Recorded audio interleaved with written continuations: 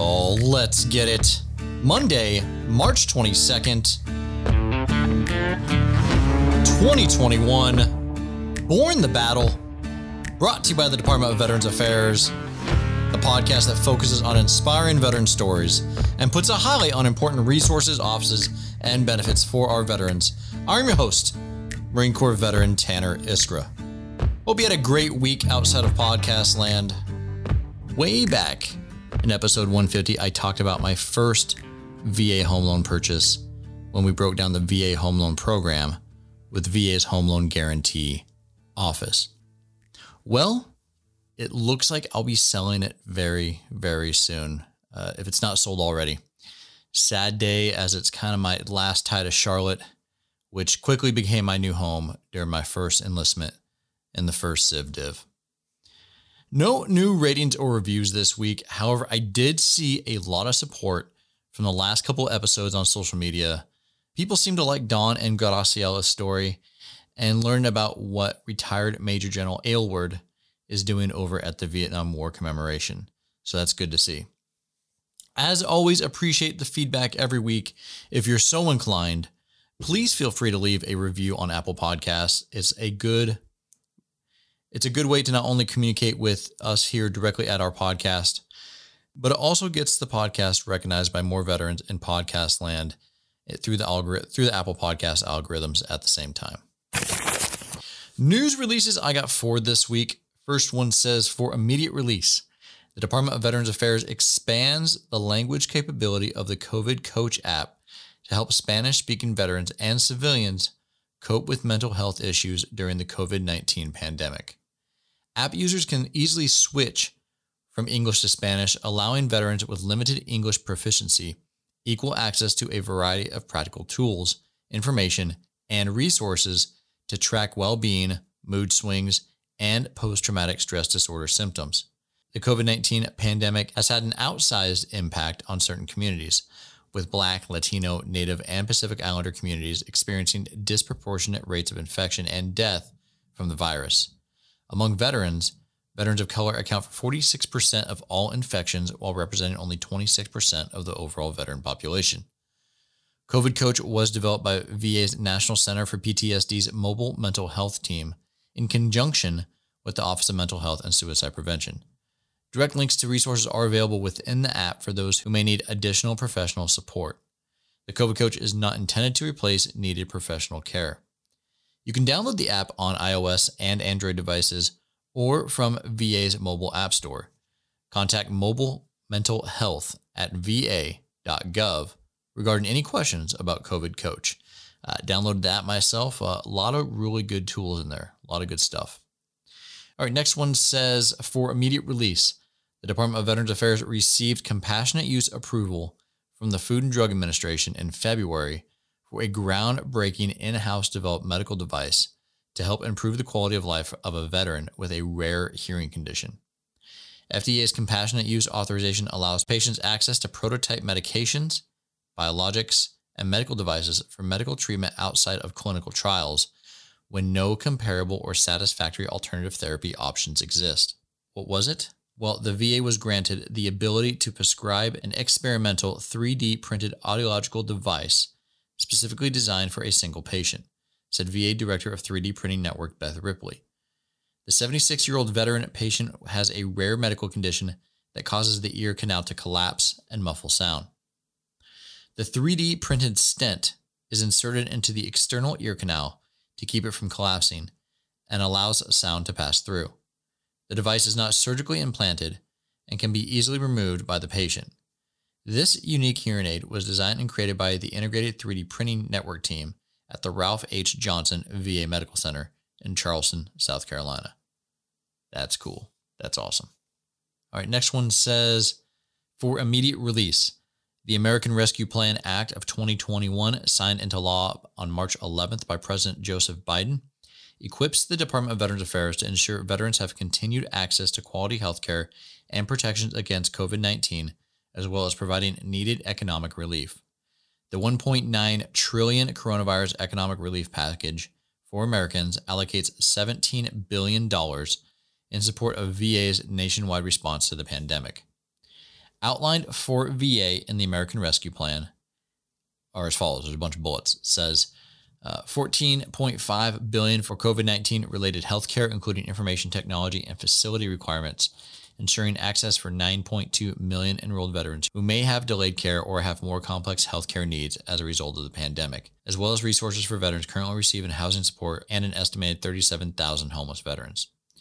$1 billion for debt forgiveness related to co-payments or other cost-sharing veterans paid for VA healthcare, and to reimburse veterans who paid a copay or other cost-sharing for care and prescriptions provided from April 6, 2020 through September 30th, 2021. $750 million for both construction grants and payments to state homes to greatly improve the living conditions of our most vulnerable veterans who reside in these facilities. $386 million to initiate a COVID-19 Veteran Rapid Retraining Assistance Program that provides up to 12 months of training and employment assistance for unemployed veterans to enter high-demand occupations. Interesting. Hope to read and maybe do a benefits breakdown on that one. Very interesting. All right. Next bullet is $262 million to reduce the backlog of compensation and pension claims, which has grown from 76,000 in March 2020 to more than 212,000 in March of 2021. Man, I remember doing benefits breakdowns where we were actually decreasing that.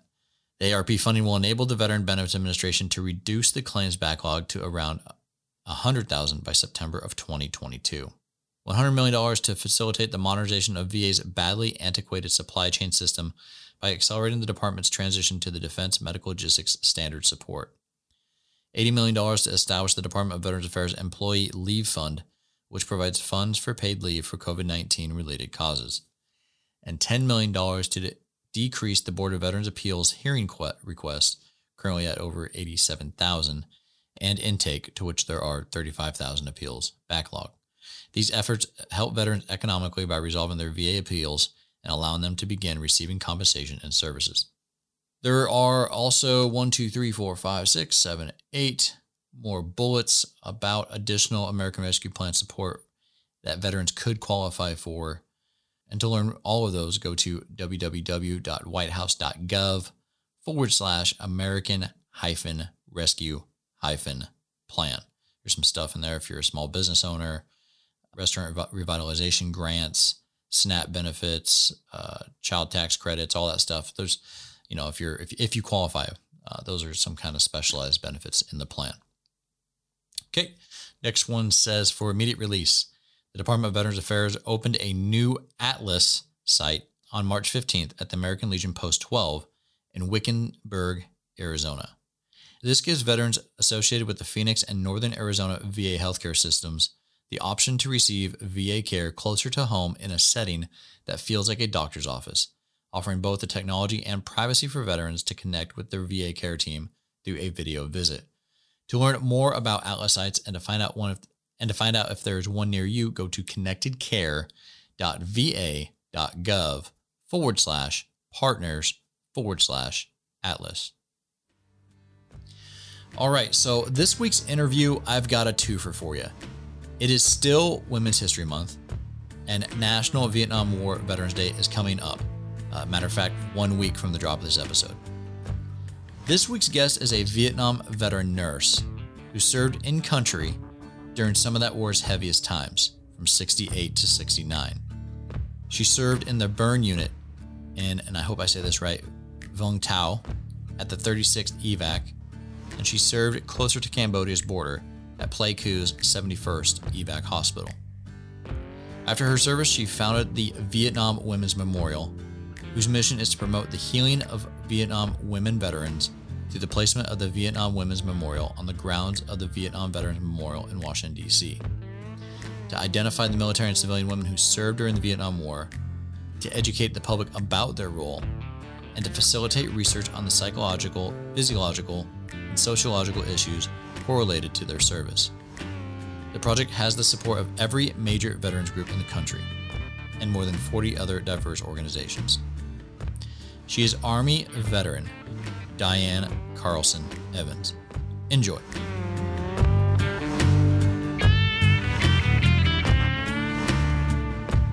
Now, you're out in Montana, right? I am. Wide open country out there. It is, and it's beautiful, and it's no longer a secret. People are starting to move here. There's less than 1 million, but all of a sudden, people have discovered us. Yeah, I think so. Even my wife has. It's one of my wife's dreams to live in Montana right now. I take that back. I think she likes the idea of it, but she's never lived it. We have one of the highest per capita ratio of veterans in Montana. A lot of young men and women over the years have joined the military. So we have a very high percentage of veterans here. And we have a wonderful VA hospital here in Helena, Fort Harrison. And we have, I don't know, maybe 13 CBOC clinics now. We're a very big rural state. Many veterans are very rural. They're out in the hinterlands by choice. They like out where they can fish and hunt, right? Yeah, I grew up in Washington State in the country, but my wife is an Army brat. She did not grow up out in the country. And when we're out on the property where I grew up on out in Washington State, when she's alone she cannot be alone in the house at night. And then she gets scared when my dad's pet raccoons come up for feeding time. So I don't exactly know how, if we moved to Montana, how it would work out for my wife out there, but I love it. I absolutely love it. She just have to carry her bear spray wherever she goes. That's all. There you go. I do. I don't go out the door without my bear spray. I'm not kidding. Oh my gosh. But it doesn't keep us inside. Montanans, they do not stay inside. They're not scared. No. We just prepare ourselves. We're prepared, right? Exactly. People here hunt, and they trap and fish, and I'm not into that so much. I'm a hiker. I love the hiking and the skiing. Gotcha. I don't carry bear spray when I'm hiking or skiing because in the winter, because they're hibernating and I don't have to watch my back. Sure. No, I love it. I love it. Outstanding. Well, Diane, the first question we always ask here on Born the Battle is, where and when did you know that the military was going to be the next step in your life? The military. Well, my oldest brother, we were farm kids. My oldest brother joined the Army, was in the 101st Airborne, and went to Fort Campbell, Kentucky, I think. Mm-hmm. And then he was jumping and injured his knee, and that ended that, paratroopers. And he went to Fort Lee, Virginia, and I was 15, and I went to visit him. And it was, it was a good experience. They had an Army hospital there. I knew I was going to be a nurse. And how and why? Why nursing? My aunt had served in World War II right off the farm in North Dakota. She joined the Army and was a WAC in World War II because she wanted to serve her country as well. Her brother was in. And when she got out, she used the GI Bill and went to Columbia University and got her doctorate degree. Oh, wow. Well, I thought that was amazing for a woman back then and of the time to have the courage to join the Army and then use the GI Bill to, make an amazing life that she went on to teach college then after that. So I admired her greatly. But it was the 60s when my friends were being drafted, and they were farm boys and they didn't have deferments. So if you weren't in college and you were a young boy, 18, 19, you got drafted. And a lot of these farm boys, including my brothers, my second brother, second oldest brother after my oldest, was actually drafted. And there was a war going on in Vietnam, and I started watching the 6 o'clock news. I started nursing school in 1964, and I knew I was going. There was no doubt in my mind I was going to Vietnam. And by 1966, when I was in nursing school, I went downtown Minneapolis, found an Army nurse recruiter, and asked her how I could go to Vietnam. And she looked at me, and she said, in the Army, there's no guarantees. But she said, I can almost guarantee you will go to Vietnam if you want to. We are so short of nurses. So I signed on the dotted line, went home and told my parents. That did not go over very well. Sure. With my dad, especially because he had 2 sons in the Army, and he never, in his wildest dreams, thought he would send one of his daughters off to war. So, yeah. So you were in Vietnam in 68 and 69. I mean, those are some of the heaviest years of that war. And you were there as a trauma nurse in surgical and burn wards. What are some of the things that someone may not know, but should know about roles like that in a combat zone? I think for those listeners today who are listening, let's do something relative here and do some comparisons. Sure. When we see all these doctors and nurses and the medical professionals, all of them, respiratory therapists, everyone in the hospital caring for COVID patients, and the numbers are huge. Over 500,000 Americans have died from COVID, and many of those died tragic deaths on ventilators, and they couldn't see their family. They couldn't have loved ones. They couldn't even have a chaplain on their side. Who did they have? The nurse or the doctor was there with them, the only person allowed in the room because of COVID. And huge numbers. It's like mass casualties. When you think about in 1 year in the United States of America losing over 500,000 people, we didn't lose that many people in World War II in 5 years. And, over 58,000 men and women in the Vietnam War over 10 years. The numbers are enormous. Yeah. And so my hat goes off to, I think of our medical professionals today because they are going through what us nurses in Vietnam and previous wars also experienced, and that was we were the only one with that dying soldier. Their families could not be there. I mean, that wasn't allowed. When a young man, and I say men because they were mostly men, there are some women who have Purple Hearts from Vietnam as well. Sure. All of my patients in that year were injured men. So when I say men, I'm not, leaving out the women, but primarily men. And their families did not get word from the Red Cross, well, you can come and visit your son now. That did not happen. So we were there with these young men. We were the last person they saw, and we held their hand and we stayed with them till they, we gave them to God. And what else could we do?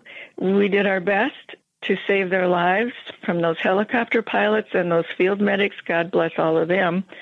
Those field medics and the chopper pilots who were true heroes in all of our eyes, they got the wounded to us. And the statistics show that there was a 98% save rate. If that chopper pilot, the golden hour, if those medics and that chopper pilot could get that wounded to us within an hour to our hospital, we saved them. Yeah. 68, 69, it was mass casualties frequently. I believe, I could be corrected, but I believe 35,000 of the names on the wall are from 68 and 69. Wow. They are the tallest plates. They are the most plates at the Vietnam Veterans Memorial. So for us nurses and medics, we ran out of supplies. We didn't have enough resources. We didn't have enough staff. And we just, one of the questions I think that people have said to me, especially fellow nurses who are civilian nurses, the question they have asked me is, I could never have done that. I don't know how did you do this? And I said, you could do it as a nurse or a medical professional. You forget about yourself and you measure up because that soldier's life is depending on you. And the war had also heated up in Vietnam. Yeah. There was Tet, and the Vietnamese, the NVA, North Vietnamese Army, and the Viet Cong, the communist sympathizers in black pajamas, who looked like average, Vietnamese. We didn't know who they were because they were in black pajamas. They weren't wearing a military uniform. Yeah. And they came out of they came out of the hedgerows. They came out of the villages. They came out of nowhere in huge numbers to trip up, and no pun intended, with tripwires and, land mines and all the crafty, creative things they came up with to disable our soldiers, and it cost them no money. Yeah, and it's disabled, like you're saying, the Punjabi traps, all the stuff that was just horrific horrific injuries. We had a lot of punji stake injuries, and the punji stakes, You know what those are. It's a punji. It's like a sharp bamboo stake. They would lace it with human feces. Get that picture. Oh. And then they were buried in the ground, and a soldier would come by and step on it. It was instant pain, instant time in the hospital. It was very disabling because of the infection. And Vietnam was a very, very, very dirty, infectious, there wasn't a lot of sanitation. And then, of course, with this, creative thing they came up with.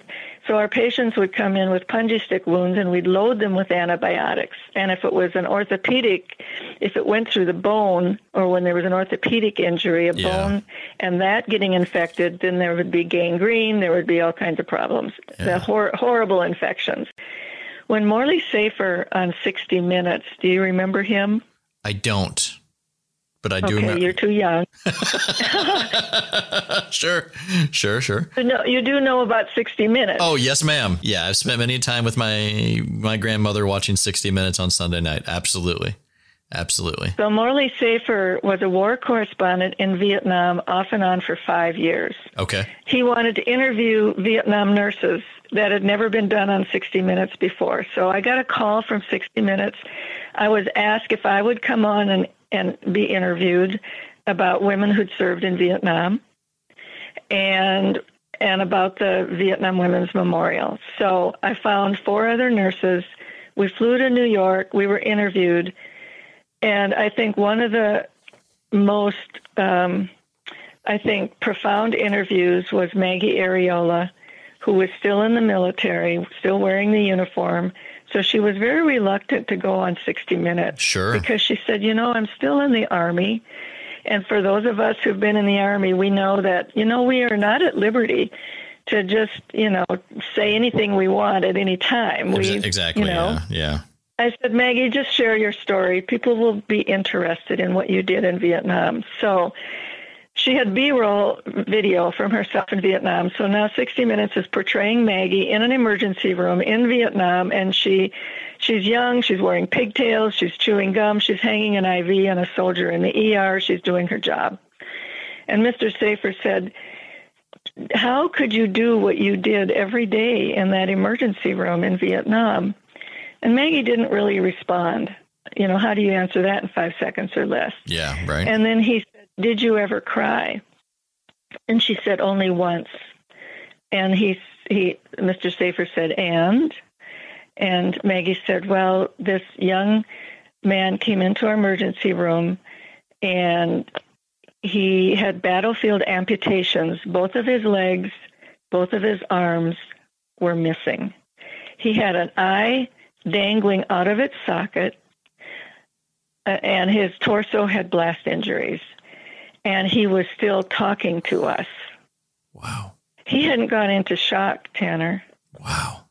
And because of those medics doing their cut downs and the chopper pilots getting that, he got there within that golden hour, the first hour.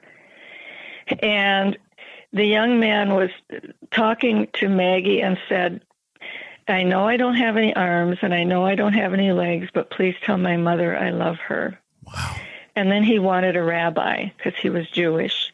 And there wasn't a rabbi at the hospital, so she asked the medic to go get one of I believe a surgeon who was Jewish, someone that could come and be with him for his last moments. Oh, my gosh. And this was just, had never been seen on national news before, that a nurse who'd been in Vietnam was taught, what is this like to be a nurse in Vietnam? Well, she just, in 5 minutes, she just gave you a picture that was just heart-wrenching. I was just bawling because it brought back so many memories.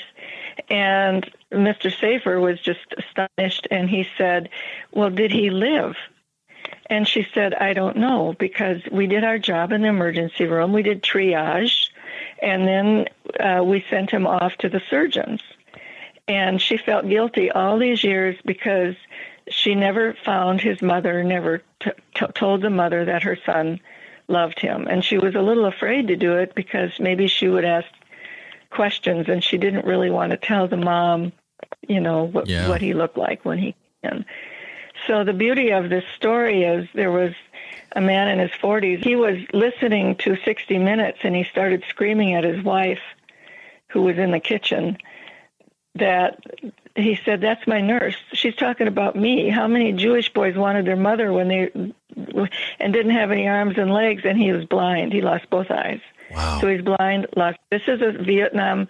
You think about the tragedy of war, losing your limbs, your eyesight, but you survive because of the mission and the duty of the medical workers. And so they were astonished. Here's a nurse talking about him on national TV. So they called 60 Minutes, and they found each other after all those years and could hug. Wow. And he wanted to thank you to her.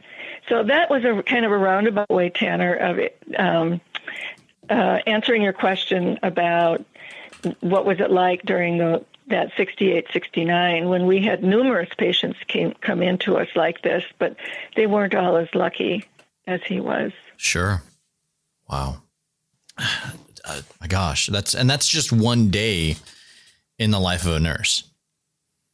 That's just one day. And of course, we know that the wall would be much higher and much wider if it wasn't for the medical professionals.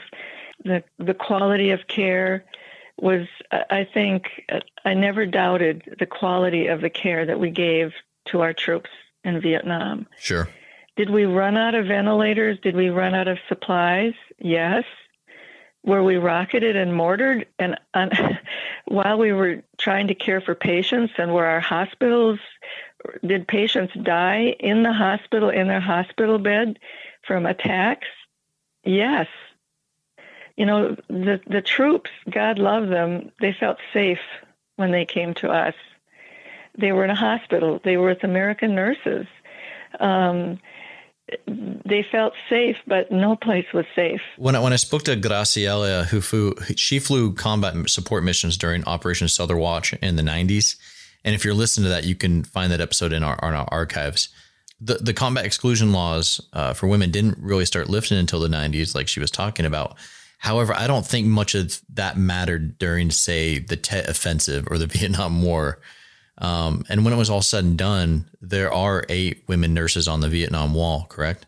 Well, there are. And the fact is, you know, basic training, well, that all goes out the window. It sounds nice in a classroom, but nothing is in a classroom when you're in a war zone. The Geneva Convention, our hospitals were rocketed and mortared. And both of the hospitals that I worked with, we were rocketed frequently. They didn't care about the Geneva Convention. Yeah. There was no exclusion. You know, there was no discrimination between combatant and non-combatant. But non-combatants, their names are on the wall too, because they were in the wrong place at the wrong time. And nothing was safe in Vietnam. And the other thing that was hard for us nurses, Tanner, was we were not told, we were not forewarned that when we got to a hospital in Vietnam that we would also be caring for the Vietnamese and the Montagnards up at the Central Highlands. Oh, yeah. The Montagnard people. That we would be caring for them side by side with our soldiers in our hospital units. That's the Geneva Convention, to care for innocent civilians who were burned, napalm, white phosphorus, bullets, you name it, we got them. And that was, I can't tell you how hard that was. So we have these innocent little children mixed in with suffering, casualties, and they're listening to children cry in the middle of the night. Well, what's that like? And they're Vietnamese. So they, there's that factor of the families would come in to see their, injured loved ones, and who knew if they were Viet Cong, and some of them I know they were, the enemy coming into our hospitals. So we were dealing with a lot, and, I have to talk about the medics. The medics, I loved my medics. They were amazing. But out in the field, if a medic saw, especially a child, teenager or younger, that was not injured by weaponry, but had tetanus or plague or had been bitten by a snake, they felt sorry for them, and they brought them into our hospital. Oh, wow. That wasn't the deal, right? The deal was injuries from weapons and bombs, napalm, what you name it. Yeah. So now in my unit, I was with a 15-year-old girl who died of tetanus.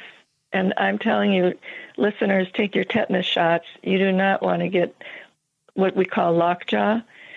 And it was a horrible, horrible death. It affects the nervous system. And I was with a young girl who died of plague. And we were not supposed to get, I was head nurse, and he said, put a sign up, and she will die. She's going to die. We're just giving her comfort and care, but no mouth-to-mouth resuscitation, because this plague can be transmitted through the saliva. So I put the sign up, do not resuscitate, under no conditions, no mouth-to-mouth. And I heard this commotion. We had put her behind a screen. Well, what good is that, a screen? It's not isolation, It was just a sheet to separate her from the casualties, the patients, so they didn't have to watch this horrible death, and it was horrible. And I went behind the sheet, and there was Huddleston. He lives in Australia now. There was Huddleston giving this young girl mouth-to-mouth resuscitation. And I went up to him and I pulled him away. I pulled him away from her. And I said, Huddleston, what are you doing? And he said, well, I had to do something. That's a real hero. These medics, they were there to save lives. Yeah, obviously with that story, my gosh. Diane, combat exclusion is all but over. Women can serve in any role in the military. And you've talked about these medics. What does it mean to you as someone who served before the exclusion was lifted that women can now be, say, that combat medic that is now saving a Marine's life before even being airlifted? I can't tell you how proud I am of these women today, flying Apache helicopters. They're flying dust-off helicopters. They're warriors. They're carrying weapons. They know how to shoot that weapon. They know how to clean it. These are amazing women, but they had to stand on our shoulders to get there. Yeah. Like we, Vietnam women, we stood on the shoulders of the women who served in Korea, World War II, and World War I. They opened doors for us. And we opened doors for these women because we proved that we're not shrinking violets. We can do our job.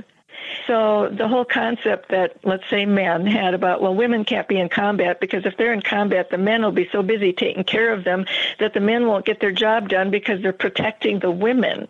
Well, I just found that laughable. Just one night in Vietnam, when the air raid siren went off, we knew that meant incoming, and then we heard the incoming. Because the first thing you hear is the air raid siren. Well, the first thing you hear is probably the incoming, and then the air raid. And then you grab your helmet. The first thing you do is grab your helmet and grab your flak jacket. Your training kicks in, right? Yeah, absolutely. And I'm in my unit that I'm the head nurse on, and I am getting every patient under the bed that I can get under the bed, but they really got themselves. I mean, a patient in Vietnam is in a bed and he hears incoming. He goes to the floor himself. You don't have to say, oh. They were doing it on their own. They hit for cover. But some of them had blood lines and IV lines, and they were coming apart, and there's blood squirting out everywhere. The IVs are coming apart. Oh. We had these long extensions on them. So if they did have to get under the bed, there was an extension line that was long enough to do that, but in the chaos, they came apart. So I was getting bloodlines back together, IVs back together, and for the patients that were on ventilators, I and my medics and the one other female nurse that was on duty with me that night, 2 medics and another nurse, and we threw mattresses on top of our ventilator patients and those with chest tubes who couldn't get under a bed and those who with other tubes that, So we're flying around the unit, us women, taking care of the men. And then there was the little Montagnard girl who was in a crib. She was 4 years old, we thought, 4 or 5 or 6. You never did know. And she had circumferential burns from napalm when it had hit her village. You couldn't throw a mattress because she had burns all over her body. Yeah.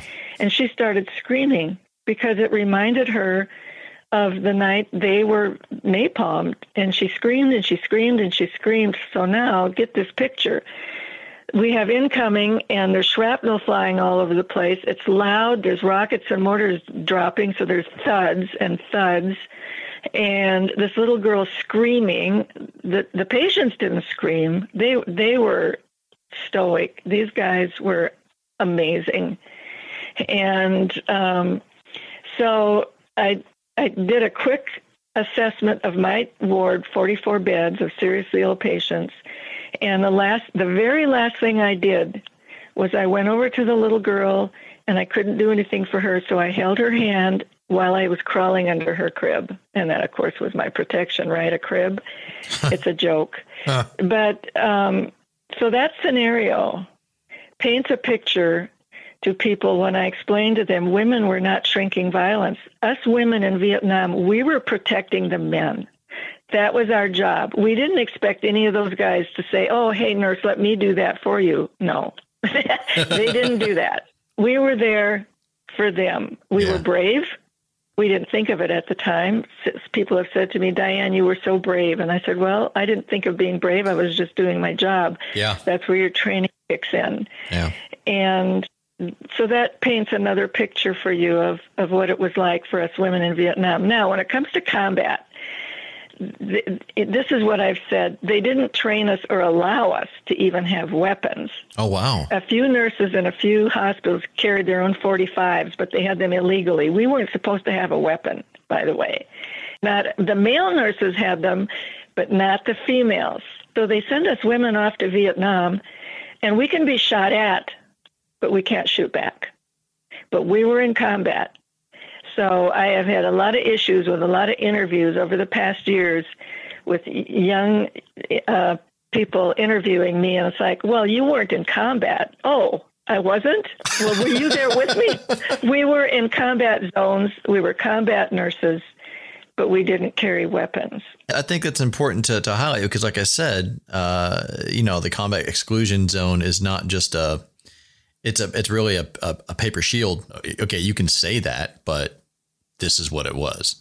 But there's that image and that stereotype. So my hooch mate from Vietnam, Edie, she and I spent nights together under our beds and our hooches when we weren't on duty and the incoming was coming, and we rolled under our bed and spent nights together under each other's beds. And years later, Edie said to me, Diane, she said, what were we over there? Were we soldiers? Nobody ever calls us soldiers.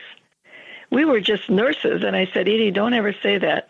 Don't ever say we were just nurses. Yeah. We were nurses and we were soldiers. And not only that, now we call women warriors. And we were warriors too. But it was all about the framework of the military at the time wanting to protect women, and women shouldn't be in combat, and women shouldn't be here. And so we went where we weren't wanted. We were not wanted in combat, but we were needed. Yeah. And the nurses fulfilled that word need. Every soldier needs medical help. And let's face it, the doctors have their job and the nurses have theirs. We need both. Yeah. We need doctors, we need medics, we need corpsmen, we need nurses. We're a team. But we were denigrated to this pigeonhole, this category, like, oh, just nurses. Only nurses are allowed to go off to war, but they're not in combat. They're in safe areas. Well, tell that to the nurses who've lost their lives. Yeah. Many of them who died, especially World War I and World War II, in great numbers. I totally agree with you. And with the combat exclusion, pretty much all but over. It's now based on merit. It's something that you and your colleagues have wrestled with for years, and hopefully that's coming to an end. Make those standards, and if they meet them and they have the qualifications and the skills, then they should be doing the job if they step up and want to do it. And we can see now women in leadership. When I was in the military, a woman, heaven forbid, could not be a general. Yeah. And now how many do we have? The last time I checked, we had 75 generals, and that was women. That was a few years ago. And we need leadership. We know it's not just those in the trenches, but we need leadership in the female ranks as well. because, you put women at the table and it's a better table, right? I think the outcome is always better when there's women. I know when there's a decision in the Iskra household, it's better to have my wife at the table than not. And women, when Black nurses wanted to join the military, there was the discrimination was vicious. And they didn't want Black nurses taking care of white soldiers. And I've read books on this where white soldiers said, I don't want her touching me. Wow. How far have we come? And we can talk about Native American women, Hispanic, we can talk about all of them. And as women, we're women. Yeah. And when we step up to serve and can do it with skill and integrity and perform and get the job done, of course, that's a better America. Comes down to performance, period. While you were in, give me either your best friend or your greatest mentor. My best friend in the military was Edie, because when I got up to Pleiku, I had transferred from another hospital. I had asked for I was in the Delta, down in the Rice Paddy area, 36 Evacuation Hospital on the South China Sea. I had 6 months under my belt, and I went to the chief nurse and told her I wanted to go north. And she said, why do you want to do that? Because north meant more fierce fighting. And she said, I said, I'm ready. I said, I'm ready to do something different, and I want to go where the fighting is, closer to the fighting. Yeah. So she sent me to Pleiku, so be careful what you ask for. Yeah. But that was perfect for me, because by now, even after 6 months as such a young nurse, when you've started that many IVs and changed that many dressings and saw that kind of stuff I had already seen, I was ready for something worse. And they made me head nurse as a first lieutenant. It was a major slot on this 44-bed unit where we were getting casualties right out of the field, like I explained, and from Cambodia. Edie had come from the 3rd Field Hospital in Saigon, and she had transferred north as well. Come to find out, she's from Minnesota. I'm from Minnesota. We hit it off. We were hooch mates. We had each other's back. When you're, let me say this. When I was in the military, women were less than 1% of the entire military force. Yeah. Okay, what does that mean? It means we're surrounded by men. Yes. And I don't know what the statistics are, but I'm going to say 98% of the men that we worked with and that we took care of and that we were a team were wonderful. These were good, decent men. We worked together. They watched our backs. We watched theirs. We had no fear of them. Then there's the 2% or whatever it is of the predators. Well, what happens in the military is happening on the outside, which the civilian sector transfers to the military sector. So women, we were like battle buddies. We watched each other's back. We supported each other. We got tight. We were 21. Average age of the nurse in Vietnam was between 21 and 25. But mentors, I had some good mentors. I had some wonderful doctors, a few senior officers in the Corps who were good mentors. But I would say it was lacking because we were so busy. I mean, sure. We just had to get in there and start working and do our job. And we learned fast because, first of all, we're young. We think we're bulletproof. And we have energy. So the military, in its wisdom, why do they send 18, 19, 20-year-old men, used to be men, now women, off to war? Because we can't see ourselves dead. And we have energy and we're strong. I was very high energy. I didn't do drugs or alcohol in Vietnam, thankfully. That wasn't one of my choices to deal with and I'm not judgmental. Everybody had their way of dealing with the tragedy and the trauma, and alcohol was practically free. When I was in the military, it was so cheap. Drinks for 25 cents or something like that, I guess. But I was kind of afraid of it. So I didn't have that to kind of lean on or, go to the officers club and just, sit and, drink and drown my miseries. So I would go back to my hooch and just listen to music. And the music that was going on in the world at the time was priceless. Oh, my gosh. I loved it. Yeah. It was just think of all the fabulous music that came out of the 60s. Absolutely. Music was precious. And I had a reel-to-reel tape recorder. We traded with each other, and, we would take that recorder and tape music. But there wasn't a lot of downtime because we worked 12, 14-hour shifts every day of the week. If we were lucky, we got a day off. Wow, of course. So, Diane, when did you leave the military? So that was 1969. Okay. I was out of the Army. I was done. Got a job in a civilian hospital, and I lasted 3 weeks. Oh, wow. I hated it. I couldn't take care of appendectomies and gallbladder patients and people who were whining and complaining about a little bit of pain when I had just come from Vietnam. And my skills, they wouldn't let me start IVs. I put down an NG tube because the doctor ordered it, and I put the NG nasal gastric tube. It takes a little skill to do that. I'd done it 100 times. And the chief nurse, the director of nursing at the hospital, called me into her office the next day and said, "Miss Carlson, nurses do not start IVs here without being supervised for 3 times first. You've been starting IVs. I have complaints against you. You put down an NG tube. Nurses here do not do that. Only the interns do that." And I was getting my hands slapped for doing things I'd been doing in the military like hundreds of times. What I wanted to say to her actually was, "I've started more IVs in 1 year than you'll start in a lifetime. And you need to That's awesome. That's outstanding. Say that. I could not say that. And then when I went in, you'll find this just hilarious or shocking. When I went into HR to give my notice, and I said, and I'd only been there 3 weeks. So I put in notice, and she said, "Can you give us 2 weeks?" And I said, "I'm sorry, but I cannot. I'm going to Madigan Army Hospital at Fort Lewis, Washington to get a job. I am very unhappy here." And she looked at me and she said, "Can you tell me why?" And I said, "Well, I just came from Vietnam, and I was doing all the things daily, multiple times that you tell me I cannot do here. And I do not feel fulfilled as a nurse here. My skills are not recognized." Yeah. And she looked at me, and do you know what she said to me? No, what'd she say? And of course, I was 22 years old. I was young. I was female.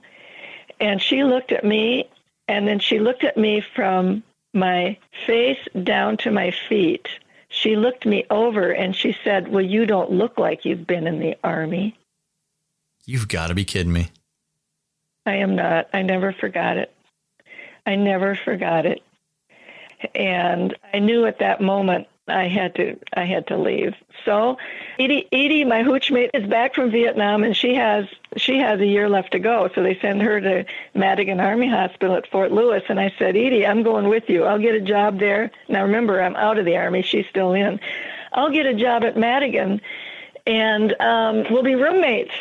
So That's outstanding. I bought a 1969 Cougar, Mercury Cougar, with the savings from Vietnam. She bought a Plymouth Barracuda. We had these hot V8 muscle cars that we didn't even know what we were doing having cars like this, except they were pretty. And we drove these 2 cars to Madigan Army Hospital, and I got a job immediately, and they put me right in a unit where I was putting down NG tubes, I was starting IVs, and I loved it. I was back taking care of patients coming home from Vietnam. And after a few weeks, I thought, what am I doing here working as a civilian in an Army hospital? I'm an Army nurse.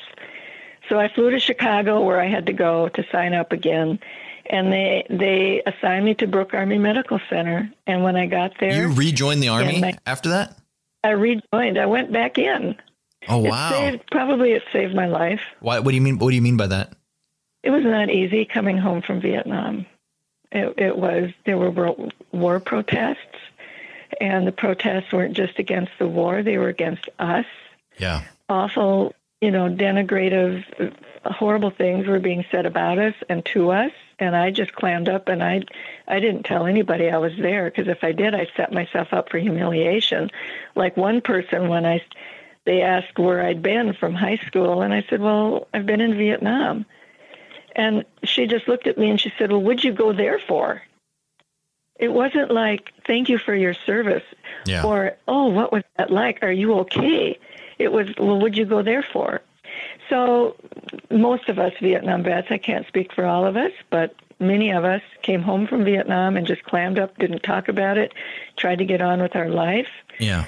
And didn't want people, Vietnam vets, and have told me they didn't say on their application form that they were a Vietnam vet, because if they did, they wouldn't get the job, because the public thought Vietnam vets were drug-crazed, glassy-eyed baby killers. Yeah, you always hear of your Vietnam veteran military transition stories from the men who served. I don't think I've ever heard a woman's perspective on that time. So it's interesting. It wasn't easy for us either. Yeah. I was either going to get a job or go back to the University of Minnesota to further my degree. And so I went on campus first. I thought, well, I'll go back to school. I've got the GI Bill, right? Mm-hmm. So I spent a week on the University of Minnesota campus, which is where I had done my academic work for nursing.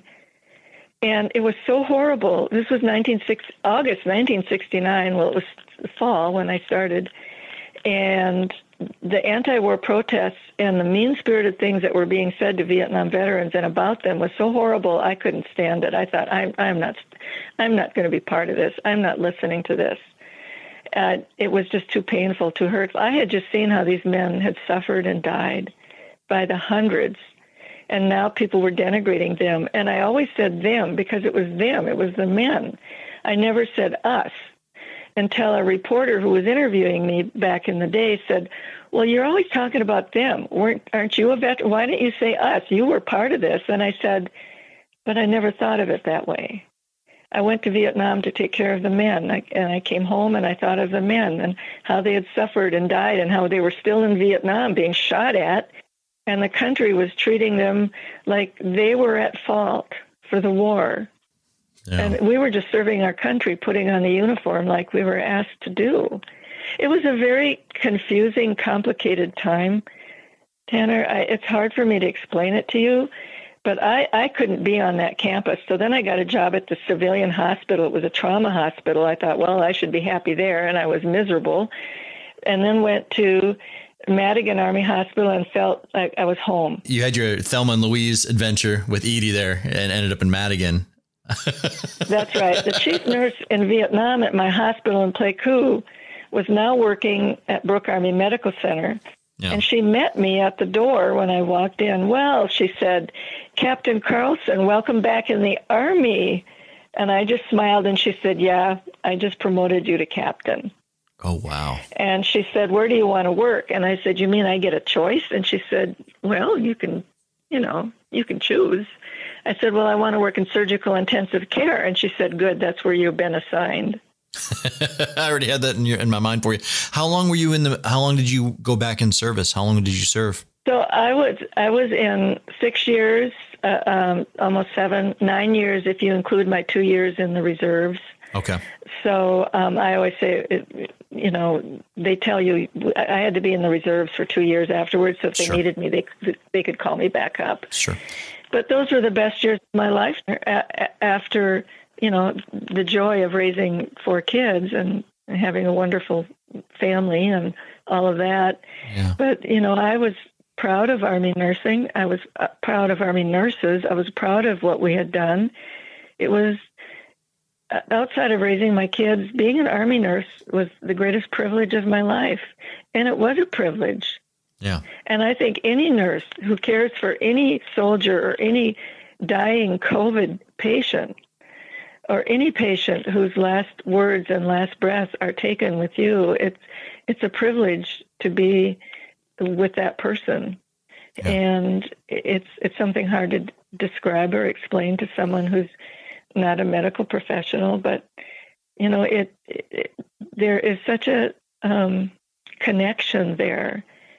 And, years later, a book was written called A Piece of My Heart, and they interviewed nurses who served in Vietnam. And almost every one of us had said these words, a piece of my heart went with every soldier we were with when he died.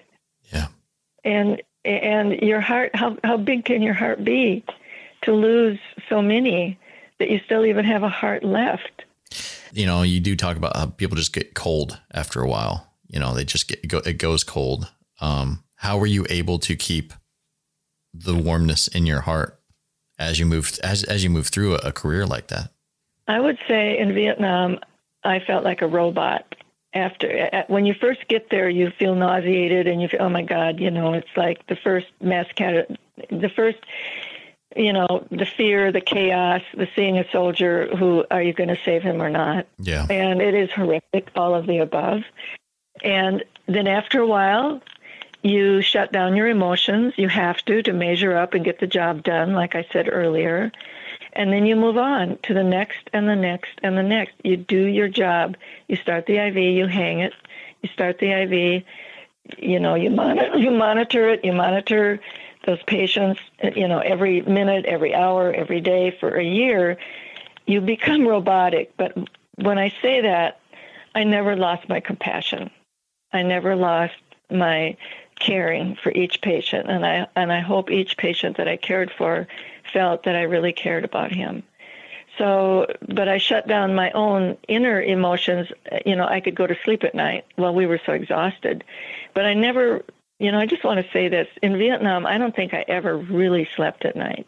Sure. I was always on guard for when a helicopter, I would wake up when I heard a helicopter. That meant casualties were coming in. One helicopter was no big deal. That's fine. If I'm off duty, they'll take care of that. Two helicopters, there's a second one coming in. Oh, okay, that's probably fine.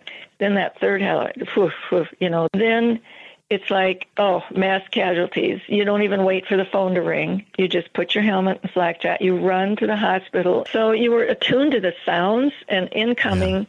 Yeah. There was Artillery Hill, which was not far from our hospital, and the artillery was outgoing, right? It was ours.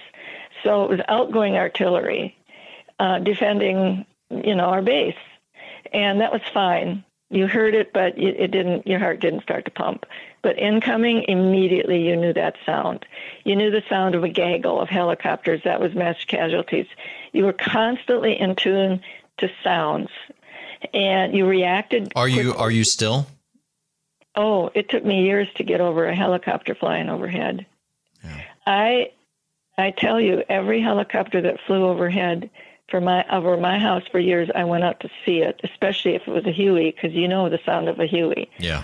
It's different. Yeah. And a Huey was flying. You don't hear Hueys anymore. They're not flying. But I was out the door. Come close to a Marine Corps base. You'll hear one. You'll still hear the wop wop. How did you find your way to founding the Vietnam Women's Memorial Project, which is now a foundation? So in 1982, the wall was dedicated. Okay. When I heard about that, I knew I had to go. I had to find some names. I told my husband I'm going. I didn't want him with me. I said, honey, I went to Vietnam alone. I came home alone. I have to do this alone. He just shook his head. By now, he understood that I was not talking about Vietnam. I couldn't. He knew it was off limits. Yeah. I did not. I told him, don't ever ask me. I am not talking about it. It's in the past. Forget it. I appreciate you talking about it now. Finally, I'm 74 years old. No, thank you for that. And I talk to him about it now. Yeah. But so in 82, I still was surviving. And surviving meant, covering up. I didn't know what PTSD was. I didn't know I had it. I was avoiding. I wouldn't go to a Vietnam movie. The only thing I wasn't avoiding was to get out and watch that Huey fly up above me. But so then soon after the wall was dedicated, I learned that there was this faction of Vietnam veterans who didn't like the wall. They called it a black gash of shame. They didn't like that it was underground. They didn't like that the designer was an Asian woman. They called her names. It was very disrespectful. These were kind of powerful men, many of them West Point graduates and combat soldiers. They got together and demanded that there be a statue of men, a figurative portrayal of how men looked in Vietnam, and they wanted these men to be looking at the names on the wall. So the Secretary of the Interior at the time, Secretary Watt, refused to give a building permit to the Vietnam Veterans Memorial Fund to build the wall unless they acquiesced and compromised to allow this other faction to add a statue of men. Interesting. So it immediately happened. They commissioned an artist, Frederick Hart, a very good sculptor. They told him what they wanted. It ended up with 3 men looking at the names on the wall. When I saw a picture in the newspaper of what was to be dedicated the following year in 84, I thought, I am going out there for that dedication. I want to see this. Yeah. And that's a great statue as well out there. Absolutely. Yes. Yeah. But when you have a statue now added to the wall of names, now when you visit, you'd see the men. You wouldn't, in a heartbeat, think about women in Vietnam because you wouldn't know they were there. Yeah. We were behind the scenes and we were behind the cameras. We were not on the 6 o'clock news. Yeah. People in America didn't know that women were in Vietnam. And we not just all nurses either, by the way. Other women serving in other capacities and civilian women, photojournalists, etc. So I went home and I said to Mike, my husband, I said, if they're going to have a statue to men, there has to be one to women. There has to be a statue to women, or they won't know, the visitors won't know women were there and what they did. Yeah. And Mike looked at me and he said, well, who's going to do that? Having visited the wall and seeing all those names and finding 2 names, now I couldn't sleep at night. The memories were coming back. They were mostly nightmares. And I started thinking about all my patients and I started grieving for them.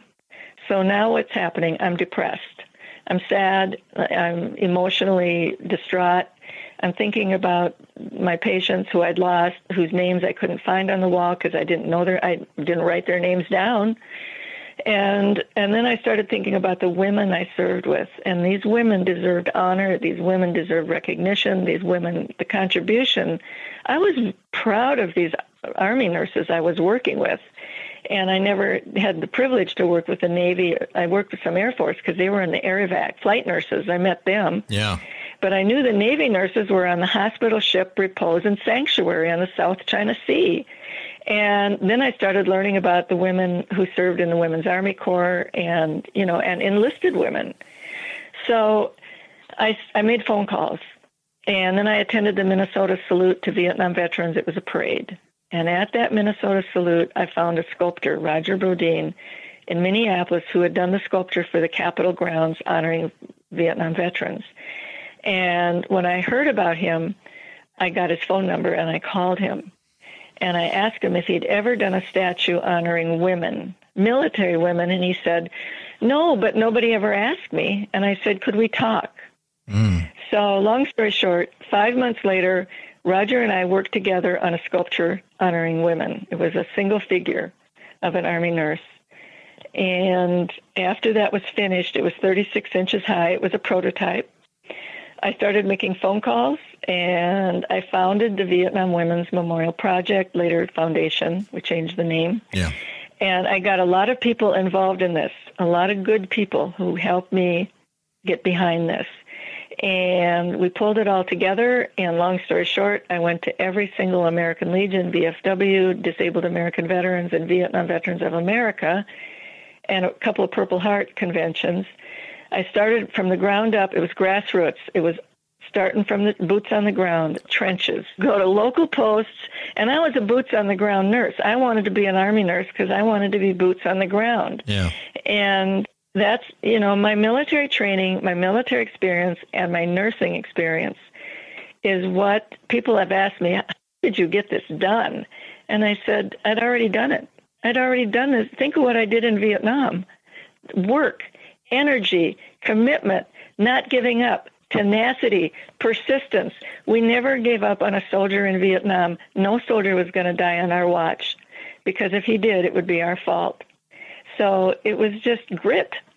And that is what held me together for 10 years to get that memorial built, because the pushback, the vicious, the antagonists that came out of the woodwork who said women didn't deserve a memorial there, and the obstacles they threw in our way, and pushback, and nasty letters to the editor and editorials about Diane Evans is using the Vietnam dead to further her feminist cause. I mean, I was called some pretty.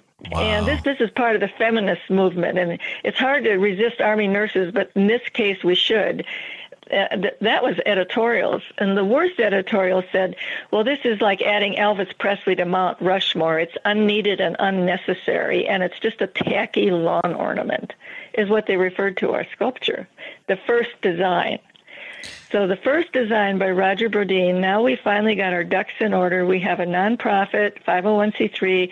We have IRS, approval. We can raise funds. We have a board of directors. We have bylaws, and we have people on our board. We are now a legitimate nonprofit to raise money and further our mission, which is to honor women who served during the Vietnam War. And you find lawyers and you find people who have done this to help you. Yeah. So I found help. And I did not do this alone, number one, but I was the driving force behind it. I can tell. So now we have our first hearing, Commission of Fine Arts hearing, and J. Carter Brown, who chairs the commission, it's a very prestigious commission. They're the gatekeepers. Yeah, Scott Stump, Marine veteran. He was also a recent interview in our archives. He's currently the founder of the Desert Storm Memorial that's going to be breaking ground this year next to the Vietnam Wall. Fantastic. He told me it is a process. It is a process. And they make it hard for you because they want you to quit. Yeah. Because the National Mall is the National Mall, and the policy and protocols and criteria should be hard. We can't just put anything on the National Mall. Yeah. And I know that. Yeah. But I believed that women, there were no memorials in Washington, D.C. honoring women when I started this effort. None, zero, zip. So that was part of my testimony. There are no memorials in our nation's capital honoring military women. I think it's time. And we are just wanting to complete an existing memorial, not a new memorial, but an existing memorial by adding an addendum. A statue. Yeah. Women as we've honored the men. Yeah. You talked about pushback in editorials. Did you get any hard pushback from, say, lawmakers or other Vietnam veteran groups? The Vietnam Veterans of America was fully in support, and they had Mary Stout. They had the first national commander of a veterans organization, a woman. Yeah. And Mary was very supportive, and as was VVA. After speaking to the American Legion and the disabled, they got on board immediately. The Veterans of Foreign Wars was a little tougher nut to crack, but the first day that I was at the National Convention in 1985, asking for their support for a statue honoring women on the mall, they voted no, and I was shocked. And so was Billy Ray Cameron. He was the first Vietnam veteran commander of the VFW ever. Yeah. Vietnam veteran commander. Yeah. He thought it would sail through, and he was so stunned that it was voted no, and it was a lot of misunderstanding, I think, on the membership's part when they were voting. And Billy Ray said, Diane, we can get this turned around. I know how to do this. There's a parliamentary procedure. We can get this back on the floor tomorrow, but this is what we have to do. But the next day, I stood at the microphone, the pro microphone, and I explained what this memorial was all about. And I went into more detail. And long story short, they voted yes for the resolution or the very next day. But it wasn't easy, but there was a lot of bitterness among the World War II women. And I understood completely. Interesting. When they came up to me and said, you Vietnam vets, all you think about is yourself. You already have a memorial. What about us? And I looked at these women. There were 4 of them at the VFW convention. World War II vets wearing their caps. I said, you're right. What about you? You've deserved a memorial from day one, and you don't have one either. But I said, I don't know how I would honor you, because this statue that I'm working on is to go at the Vietnam Memorial on the grounds, and we can't put one there for all women who have ever served, because this is for Vietnam. It's very tied to the memorial. Yeah, absolutely. It's Vietnam vets. People aren't doing that. Nobody's doing this for us, by the way. We're doing it for ourselves. Yeah. And the Vietnam vets built the wall, too, by the way. Nobody did it for them, for us. Yeah. We did it. And you know what? 2 years later, these women got together, and then they got a memorial at the entrance to Arlington Cemetery, WIMSA, Women in Military Service to America Memorial. They call it the Women's Memorial, Military Women's Memorial. So they got together as a result of Vietnam women getting their memorial, they wanted one too, and it's beautiful. It's at Arlington Cemetery. It honors women past, present, and future. And more World War II women and Korean veteran women got together and they got a memorial done like we got it done. So yeah, it was interesting, Tanner, where the opposition came from. And I never would have thought World War II women nurses would have been part of the initial opposition. Yeah, but a handful. But then at the second day when the vote came through, this World War II woman got up and bless her heart, she stood with us. She said, "I love these women. I want to see them honored and recognized. We weren't, but that's not their fault." Outstanding. And, it's true. The first day when the resolution was voted down and I was booed, there were men booing me off the floor.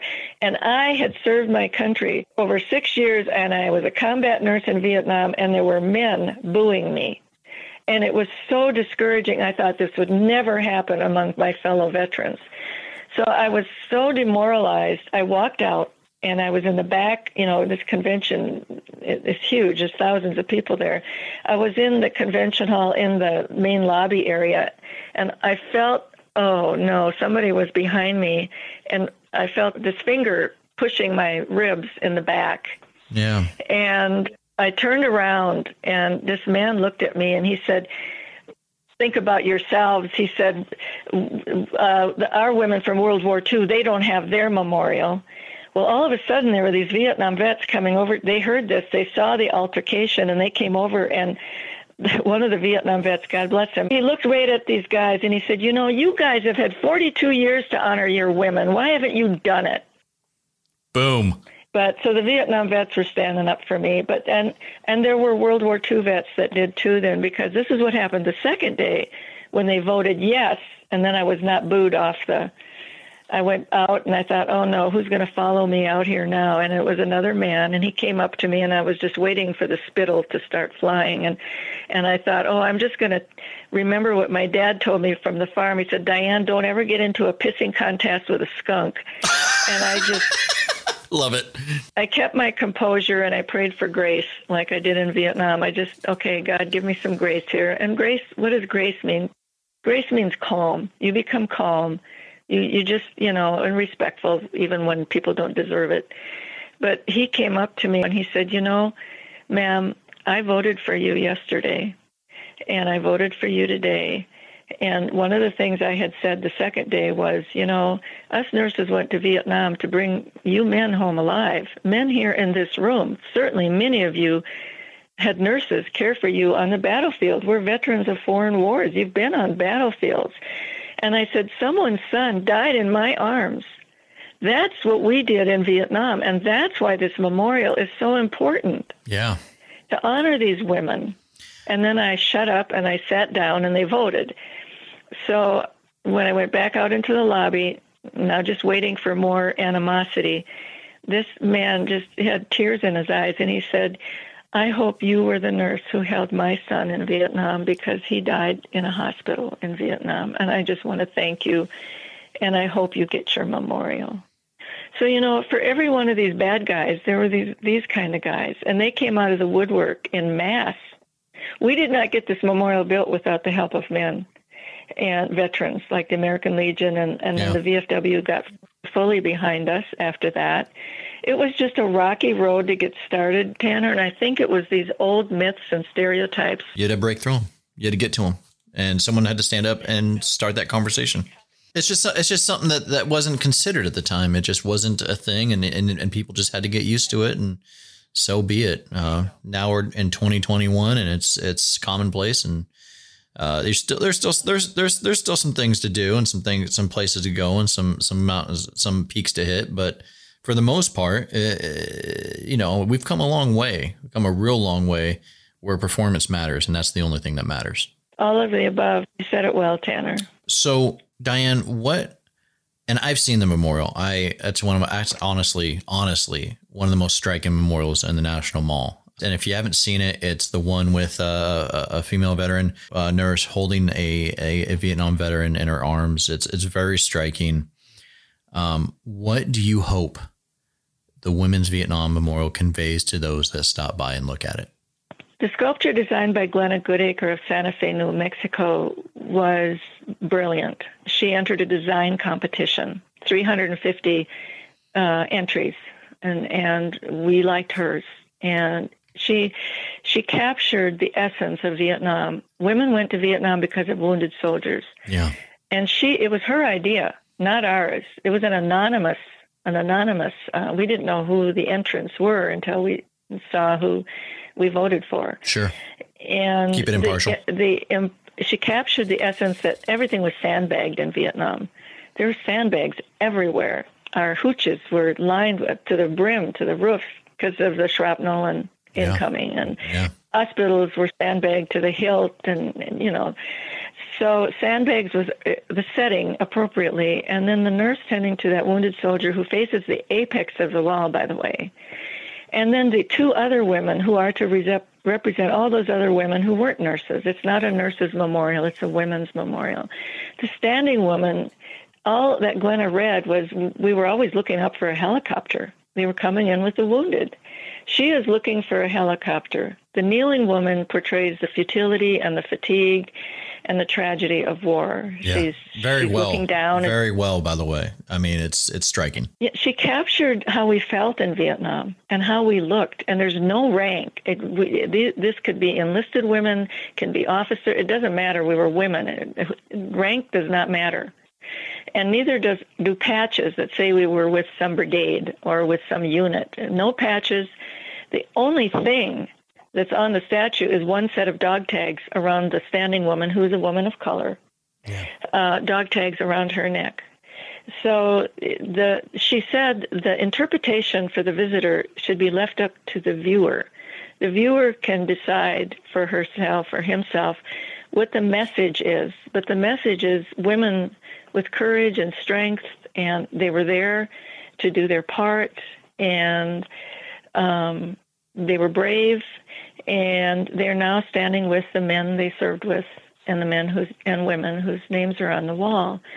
But Admiral Crowe said it so beautifully. He had been chairman of the Joint Chief of Staff, and he and General Colin Powell and General Shalis-Kashvili and women and the men in very high-ranking positions got behind our effort and were 100% in support of honoring women, as they should be, the leadership in the military, knowing that women are important to our corps. And they got behind it, behind the scenes. And when men like that get behind the scenes, there's heads that roll, and some did.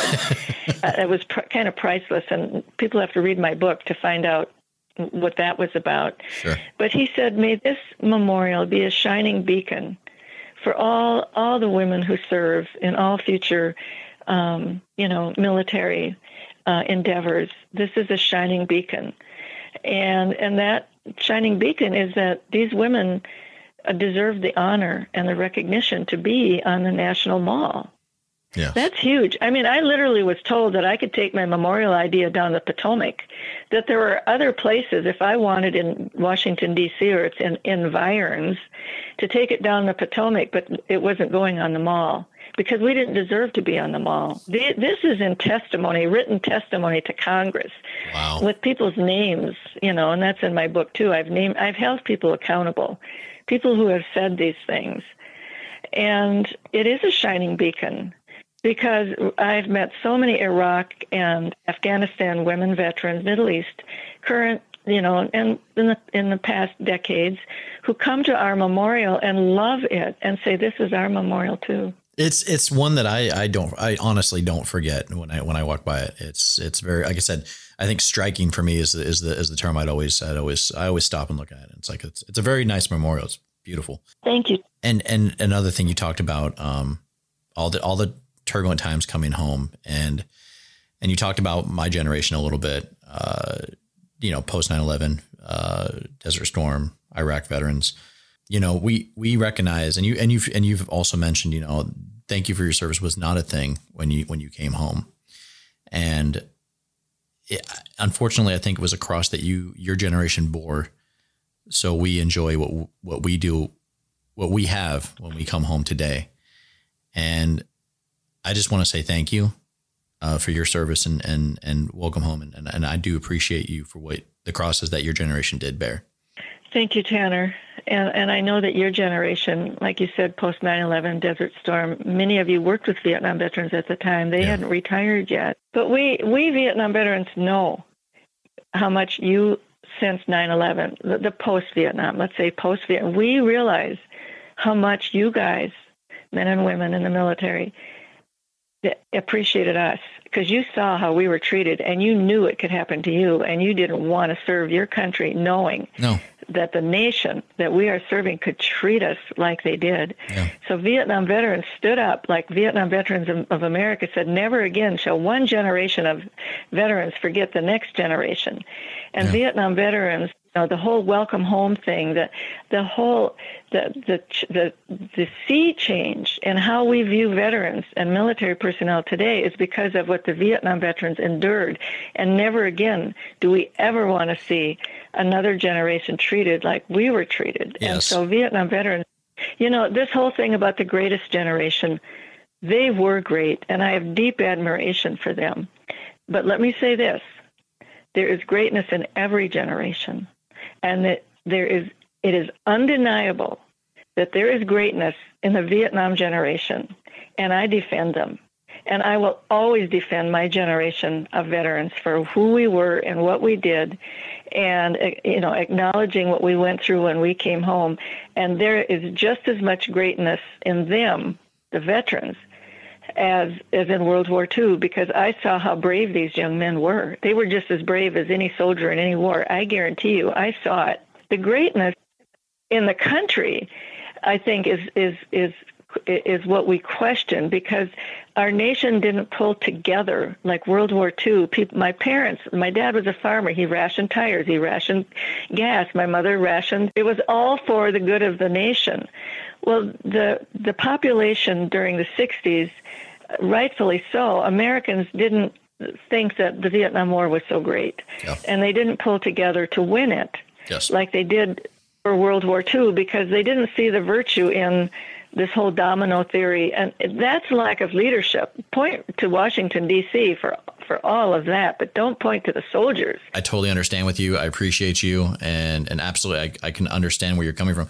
That was our uncles. That was our fathers. That was our, I think of my uncle who served in Vietnam. Absolutely. And your aunts and your grandmas. Yes. And my aunts and my grandmas. Diane, real quick, what is one thing in service that you learned and kept with you throughout your life? Esprit de corps equals good performance and morale. And that carried through to the Vietnam Women's Memorial effort, because those 10 years, the morale became very low. A lot of, it was so difficult and so much coming at us that was mean-spirited and ugly. And I had to take the high road. I had to keep the morale up. I had to take the high road and say, we're not lowering ourselves. We're not going to respond to that.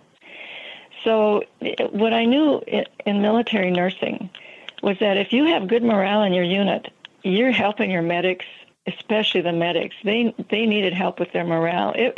When there's chaos all around you. I can only imagine. And so I felt like it was important for me to have good esprit de corps and compliment my medics, pat them on the back. Nobody else was doing it, and nobody ever patted me on the back in Vietnam. The senior officers they had their own problems and their own, I don't know, they never came around and said, Lieutenant, are you okay? Do you need some help? You're doing a great job. Thank you. That never, ever happened. And I've talked to other nurses, but we were just there to do our job, and we did it. And we didn't do it for medals. We didn't do it for pats on the back. Sure. But I felt it was important during the 10 years of building the Vietnam. If I'm going to keep this thing going, I need help and integrity and being honest and truthful and keeping your eye on the ball and not giving up on the mission. I was told that we should settle for something less, that I was too rigid, that if we didn't take something less, we weren't getting anything at all. And I said, no, the mission is a statue to complete the statue that's there, a counterpoint. We have a statue looking like men. Why would we take a rose garden and park benches, or a bas relief, which were all things that were said we could have this and we could have that, but we were never going to get a statue. And I said, we have to complete the mission. And that's the goal. And keep your eye on the goal, keep your eye on the ball, and don't give up on that. And it was the not giving up, Tanner. I didn't give up in Vietnam. Never once did I say, I just want to go home and play golf. Why couldn't I just go home and learn how to play tennis and be normal? I couldn't go to a park. There were no parks in Vietnam. What was there? We could go to the beach and get bit by a sea snake or caught in an undertow, which I did get caught in an undertow. Yeah. But that was just a little sideline there, I guess. But so, yes, the military trained me for what I could accomplish into the future. Very good. Is there anything else that you would like to add that I maybe have missed or haven't asked that I think it'd be important to share? You know, there are other people like me out there who want to accomplish something and finish it to the fruition and keep the eye on the ball and not give up. But, you know, if it means losing your family, you have to weigh what is, at the end of the day, what is the most important thing. If this would have meant my marriage, I would have given it up. I had a husband who was doing his surgery residency when I met him, taking care of Vietnam vets. And so I think for me, it was a blessing. I married this guy because he understood, although I wouldn't talk to him about Vietnam, he understood me deeply. And he was my rock, and he would not give up on me when times were rough. And he was always there for me, supporting me. And when I told him one day, I can't do this anymore, it's too hard. I had 4 kids under the age of 10. When I founded the Vietnam Women's Memorial, they were just kids, and they grew up during these and became teenagers. And we had 4 teenagers at home then after a while, and it was hard. And there were times I just knew I had to give it up. And he said, you can't quit now. I was just lucky that I had a husband who stuck with me and supported me and defended me, and a mother who was a retired nurse who came to take care of the kids. Every time I left to go give another speech, my mom came, Grandma, to take care of the kids, and I didn't worry about the kids. They loved their grandma. My husband loved my mother. And so I was blessed. I had family to support me, family to help get me through this, or I could not have done it. So I give them enormous credit for that. And because, you know, it's easy to have an idea, but to execute the idea to fruition is the challenge. And you just need a combination of a lot of things in your life to help you move that forward. And I was lucky enough to have that.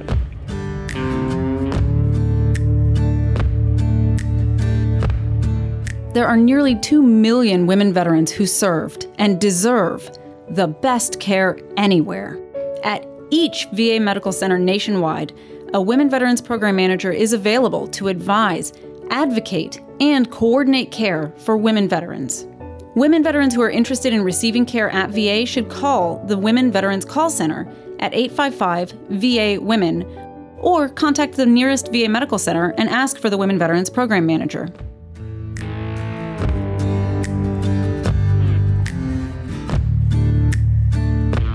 I want to thank Diane for coming on Born the Battle and sharing her amazing stories.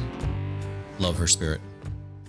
You can find more about Diane at VietnamWomen'sMemorial.org/VWMF.php. This week's Born the Battle Veteran of the Week is from Marine Corps history, but you can find her story at FoundationForWomenWarriors.org. Barbara Jean Dolinsky was born on October 18, 1928 in San Francisco, California. She first enlisted in the Marine Corps in 1951 and became a senior drill instructor for female Marines at Parris Island, South Carolina. Dolinsky went on an 18-hour flight and arrived at Ben Hoa Air Force Base just 30 miles outside of Saigon. When Dolinsky first arrived, she was held overnight due to safety concerns on the unsecure roads. The next day, she was given a briefing on security concerns, recognizing booby traps, and checking cabs. When Dolinsky set foot in Vietnam on March 18, 1967, she became the first female Marine to ever serve in a combat zone. She requested to be sent to Vietnam, and she served as an administrative chief at the U.S. Military Assistance Command in Vietnam Combat Operations Center in Saigon. Dolinsky's choice to volunteer in Saigon opened doors for many women in the Marine Corps. She retired from the Marine Corps in 1974 and lived in San Francisco for a period of time until she moved to Kent, Washington. She lived there until she passed away of natural causes in 1995 at the age of 66. Marine Corps veteran Barbara Jean Dolinsky. We honor her service. Ready. Hey. Fire. Ready. Hey. Fire. Ready. Hey. Fire. Hey. Oh. That's it for this week's episode. If you yourself would like to nominate a Born the Battle Veteran of the Week, you can.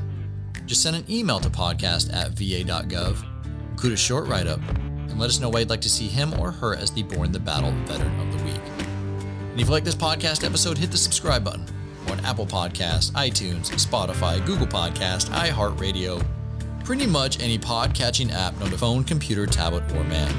For more stories on veterans and veteran benefits, check out our website, blogs.va.gov, and follow the VA on social media, Facebook, Instagram, YouTube, Twitter, Rally Point, Pinterest, LinkedIn, DEPT Vet Affairs, U.S. Department of Veterans Affairs.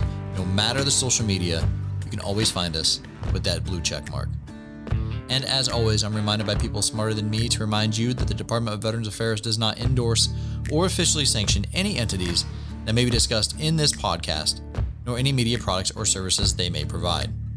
I say that because the song you're hearing now is called Machine Gunner, which is courtesy of the nonprofit organization Operation Song, and was written by Marine veteran Mark McIlhenny, Nashville songwriter Jason Seaver, and Michael Duncan. Thank you again for listening, and we'll see you right here next week. Take care. We gotta get 'em one way or the other. Machine gunner, fight bullets fly day and night rain. Simplify till we die another campaign. My desk is a rock where the drug lords cut up millions. My pen is a 7.62 round that'll cut 'em down in an instant. Point, click, pull the trigger to the tune of falling brass. Full benefits and a purple heart and a Russian-made bullet in my back. Raining down lead, punching that clock. Get 'em boys, I'm laying down cover. Machine gunner, fight bullets fly day and night rain. Simplify, do or die another campaign. Here we go, lock and load, 0331, lug 1,000 rounds, and I ain't bringing back one.